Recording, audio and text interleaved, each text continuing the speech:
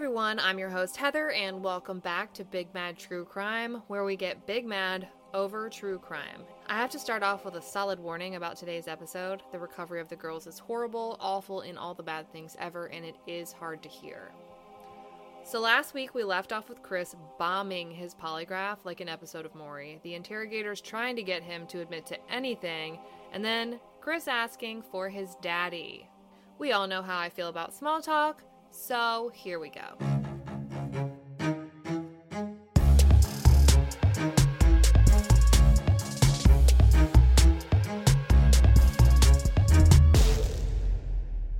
So Chris is 5 or 6 hours into this polygraph / interrogation, and he is about to crack. He asks for his dad, who's waiting out in the lobby, and the interrogator asks Chris to please tell his dad what really happened.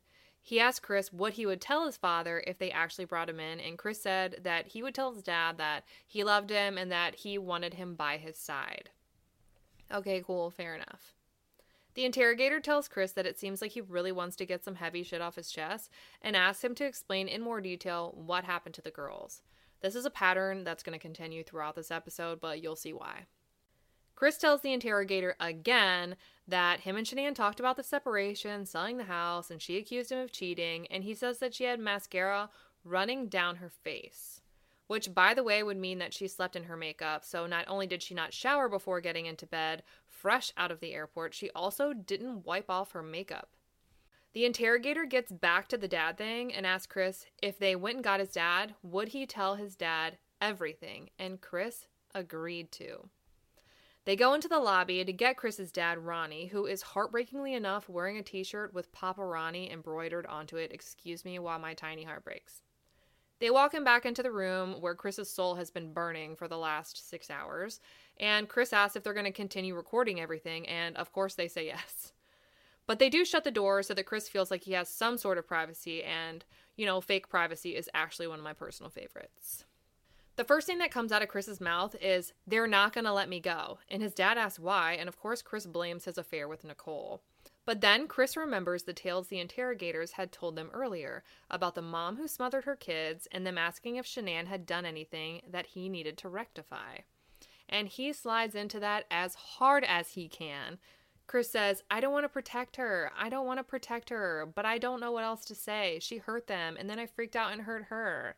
Chris is such a copycat that he can't even come up with his own lies. So many people who genuinely believe that Shanann did hurt the kids are unaware of how this theory had been fed to him by interrogators literally minutes before he decided that this was the direction that he was going to go into. And mind you, he initially denied it many times. But let's enjoy where this goes. Chris tells his dad, "She smothered them. They were smothered." And Ronnie's like, "They what?" And Chris says, "She strangled them." Which is it? Because there's a pretty big difference between smothering your children with pillows and strangling them with your bare hands. It literally took him like 1.7 seconds to screw up his own lie. And what kind of murderer doesn't know the difference between strangling and smothering? They clearly did not pay the extra for investigation discovery at their house. So his dad, like the rest of us, is like, did she choke them or smother them? And Chris says he went downstairs and he didn't hear anything, but when he came back up, they were gone. He still didn't answer the question. Chris says, "I freaked out and did the same thing to fucking her." You did what? Say their names and say what you did. Chris says, "I freaked out and did the same fucking thing to her." You did what, Chris? Say it and say her name. He continues his confession and says he went downstairs but heard a little commotion upstairs and didn't think much of it. Then he went back upstairs and saw Shanann on top of Cece. Chris literally just said he heard nothing, but now he's saying he heard a commotion. This is the second lie he screwed up in a matter of seconds. Chris then repeats, "I freaked out and did the same thing to fucking her." Once again, he can't use her name and can't bring himself to say what it is that he did to her. Chris then tells his dad that he didn't call the police. No shit, we know. So then his dad's like, "Did you just haul off their bodies or something?" And Chris is all, "I didn't know what else to do." Problem-solving skill level, 0. I can think of so many other things to do. 1. Call 911. 2. Try to resuscitate them. 3. Drive them to the hospital. 4. Drive them to a fire station. 5. Run to a neighbor's house. 6. Scream until someone assumes that something is seriously wrong with you and calls 911 on your behalf. Or 7. Literally anything else ever.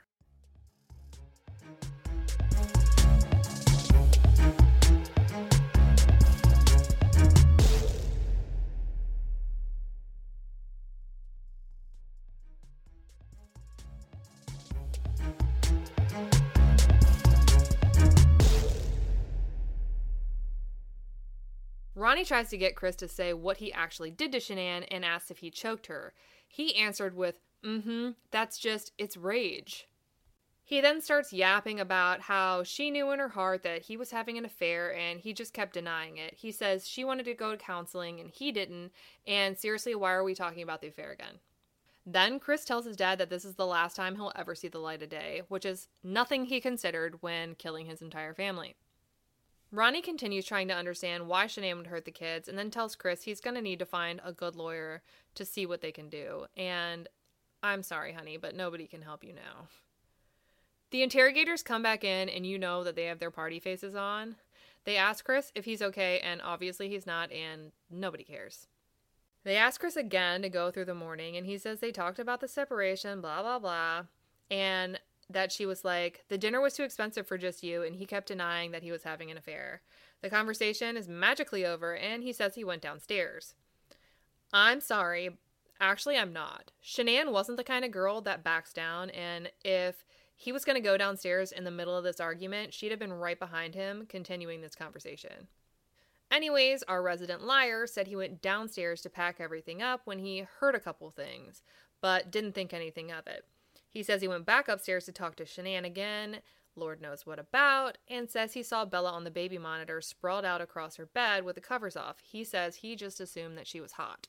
Who takes the covers off to smother somebody? Anyways, he says the monitor cycled over to Cece's room where he allegedly sees Shanann on top of Cece. He says he freaked out, ran into her room, and got on top of Shanann. So now we have a human pyramid of Cece, Shanann, and Chris, which sounds super productive. Chris says that Cece was blue. Interrogators ask what happened, and he says, again, I did the same thing to her, aka he choked Shanann. But wait, with Chris's supersonic problem-solving skills, he says he then dragged Shanann back to their room, puts her back into their bed, and covers her with a sheet because he just couldn't look at her and felt horrible for what he did. I'm sorry, but if someone had just tried to kill my kids and I killed them, I wouldn't feel bad for a second, but then again, we already know that Chris is the liar. He says he didn't know what to do, and I can think of like 9 quick and more appropriate responses that don't involve tucking your dead wife back into your bed. This will also never make any sense to me. Why would you go through that effort? Why put a dead person in your bed? You now have 3 dead people in 3 different beds in one single house. He continues blaming Shanann for his fit of rage, saying, both my kids were blue and they were just gone. But, I mean, he saw Bella on the monitor. He hadn't physically seen her. Spoiler alert, it was still dark outside at that point in the morning, and Chris admits that the cameras were still in night mode, which means it's in black and white. Chris had absolutely no idea that Bella was blue. He says, and then it's like, blind, I'm not that person, like, she hurt my kids, fuck. I had to do the same thing to her. Again, actually avoiding saying what he did. They ask where the girls are, and Chris tells him that they're gone and there's no bringing them back. We get that, but that's not why they're asking. The interrogator asks if they're at the first place he went that morning, Survey 319, that oil field, and Chris, I shit you not, says right there off the site, saying he picked it because it was the first place he was going to go that morning. Interrogators ask him where on the site that they're going to find the girls, and he's like, I didn't know what to do, I didn't know what to fucking do, blah, blah, blah. They ask him if they're in something or under the ground, and Chris is silent for the first time in his entire life. They asked if Chris would take them to the girls, and Chris very quickly told him there's no way he wanted to go there. Oh, really? Chris started to cry for the first time and asked the interrogators not to think any less of them. 1, there's no fucking way anyone can think any less of you than they already do right now. 2, that's a lie, you're gonna hate him more later. 3, when he finally cries, it's when he's worried that some strangers might think less of him now that he's admitted to killing his allegedly homicidal wife. So back to Shanann. Chris tells the interrogator that Shanann was on top of Cece with her hands around her neck. which would be strangulation, not smothering. He asked if Chris physically saw it, and he said yes, he saw it on the baby monitor. So wait, she wasn't still doing it when you got into the room? Literally the worst liar ever. Then he says he went into Cece's room and threw Shanann off of her. I thought we were doing the human pyramid, but now apparently we're throwing people. That's when Chris repeats, again, that he went into a blind rage and did the same thing to Shanann. He says he didn't go into Bella's room because when he put Shanann back into their bed, he just knew she was dead by the way she was sprawled out, even though earlier he just knew she was hot by the way she was sprawled out. Quick recap. He didn't try to revive Cece, he didn't check on Bella, he's got a dead wife in his bed, and that's where we're at. After he has Shanann covered in the bed, he then admits to going into the girls' room and grabbing their blankets and super specific toys that he had listed in earlier episodes. Chris said he put Shanann and the girls behind the driver's seat in his work truck and then drove them out to Survey 319. I checked this out, and his work truck actually did have a very small back seat. They asked Chris what he was thinking, and he says, I was thinking my babies were gone, that I put my hands around my wife's neck and did the same thing. He should really think about copywriting the term the same thing at this point. He says she didn't fight back much because he had a lot of rage. He says he knew she was dead when she stopped moving. He said it was over super fast. So I looked this up, and I'm sure I'm on like 400 federal lists right now, but manual strangulation takes about 5 minutes to complete in order to cause death. So her not moving would not have been an immediate indicator of death. He put a lot more effort into this than he's admitting to. The interrogators try and butter Chris up and tell him that he's a good man for coming in and talking even though he knew it would be difficult. He tells them he's not a good man, and he's right. But the interrogators tell him that his dad will always love him no matter what. And Chris says, how could he still love someone who killed their wife? Look, if you killed someone who was in the act of killing your toddler, I highly doubt you'd be feeling so guilty about it and going around talking about how terrible of a person you are. They talk to him about where he took the girls' bodies and tells them that anything he would do from there was just going to be just fucking insensitive and a horrible thing. And he is correct. Chris is adamant that they not have any of his coworkers go out to the oil field with them to recover the girls because they think of him as a good man and will ask him why the fuck he did this and why didn't you call the cops to begin with? Rational questions. They would ask rational questions. The police step out to grab a photo of the oil site so they can have Chris point out where each girl's located, and they leave Chris alone in the room with his dad again, and I kid you not, Chris says, the problem is, I don't even know if they believe me or not. Of all the things, that is the garbage that comes out of his mouth. While Chris's dad is drinking the I know you'd never do this Kool-Aid, Chris goes, and I quote, why did this happen to me? Why did this happen to those two little girls? I don't know, Chris. Why did you do that? Riddle me that. His dad asked what Shanann said to him that morning during their talk, and he said that Shanann asked him why he wanted to give up on their marriage. Apparently, she also threw in a fuck you, and fuck you. Good girl. He starts talking about the oil site with his dad, and his dad asks if they're buried somewhere, and Chris says, straight out of a nightmare, Shanann is. When his dad asks about the babies, Chris says, that's what I feel horrible about. They're in a freaking oil tank. I didn't know what else to do. I cannot. I wasn't prepared. No one was prepared. I can't unknow this. Why is Chris so limited for options? Why is death and desecration like the only thing that comes to his mind? Don't know what to pack for lunch? Murder. Don't know whether to get premium or unleaded? Murder. You know whoever's watching this live feed just died and felt their soul leave their body before being revived. His dad sips again at the Watts Kool-Aid and tells Chris that he had no idea how unstable Shanann was and that his mother thought she was a bipolar unstable narcissist all along.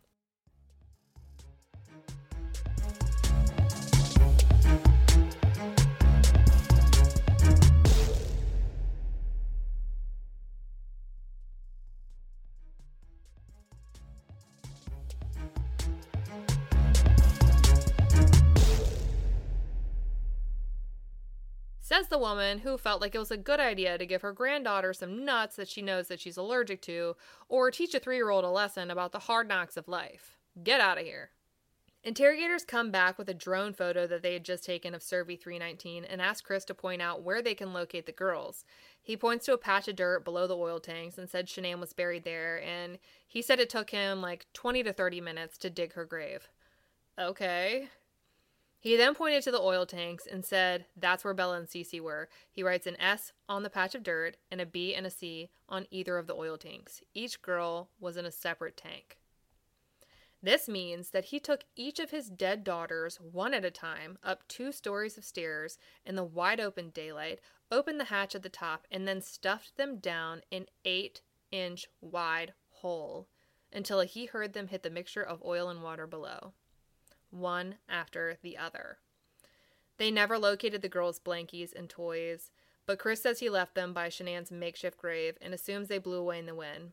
But these are pretty open fields, and police were using drones. If they were there, I have no doubt that they would have been found. If he took toys to keep with him, he'd actually keep them with him, right? Not just plop them beside his dead wife's field grave in a black trash bag. By the way, don't trust anybody who buys black trash bags. They did, however, locate 2 black trash bags near the site. Not 1 trash bag full of toys and blankets, but 2 empty trash bags. Chris said that there was only 1 bag and it was full of blankets and toys, but here we are with 2. And you know what else we have 2 of? We have 2 gorgeous little girls whose dad killed them and stuffed them into oil tanks. And it would be hard to transport 3 dead girls from the house into a truck as the sun's rising and people are passing your house. Wrapping one in a sheet and taking the other 2 out in trash bags would be a lot less suspicious. Wouldn't it? They continue probing Chris about what happened since he's in the giving mood and have him go over the morning one more time. He says he heard a commotion and figured one of the kids got up. He went back upstairs to talk to Shanann and saw Bella on the monitor sprawled out, and when the monitor switched, saw Shanann straddling Cece and choking her. He said Cece was laying on her side.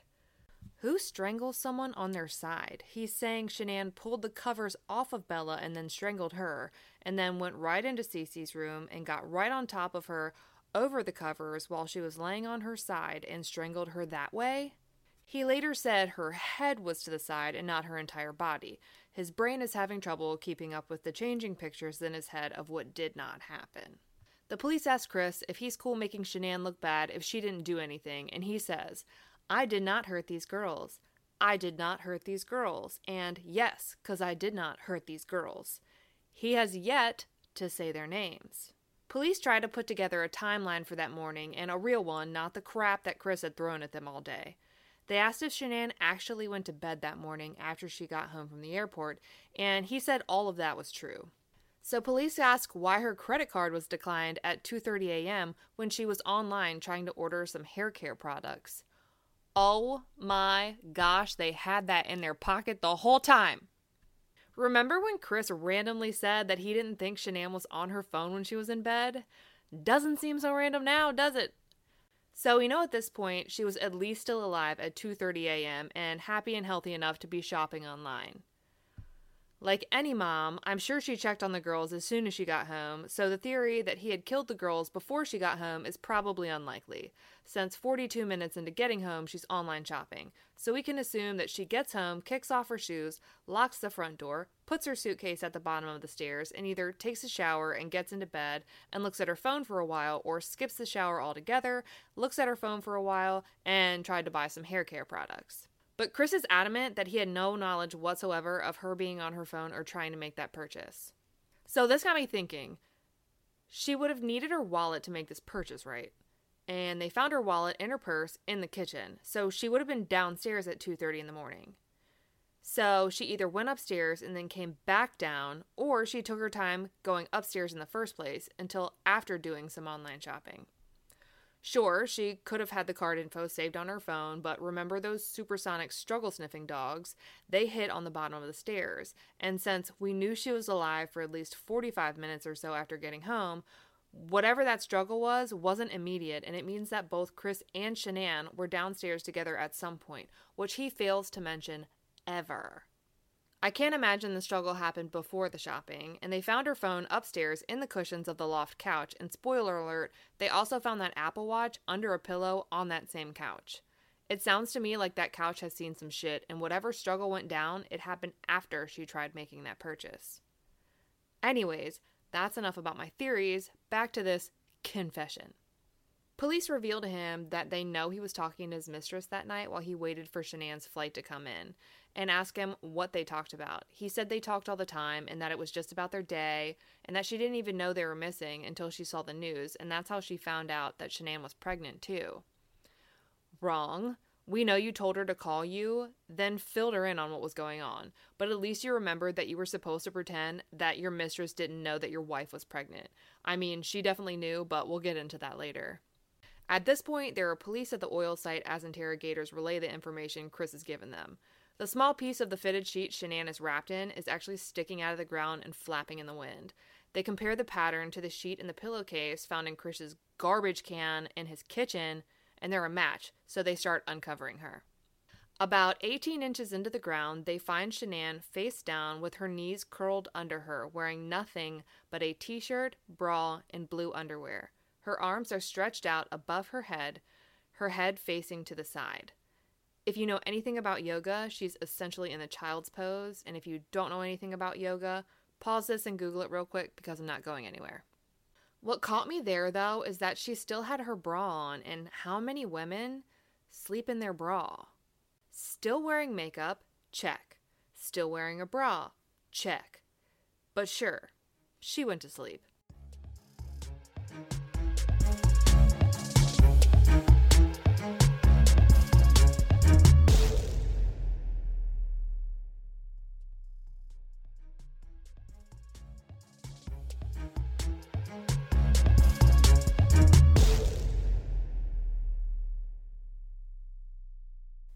Investigators then head up the stairs to the top of the oil tanks and open the hatch.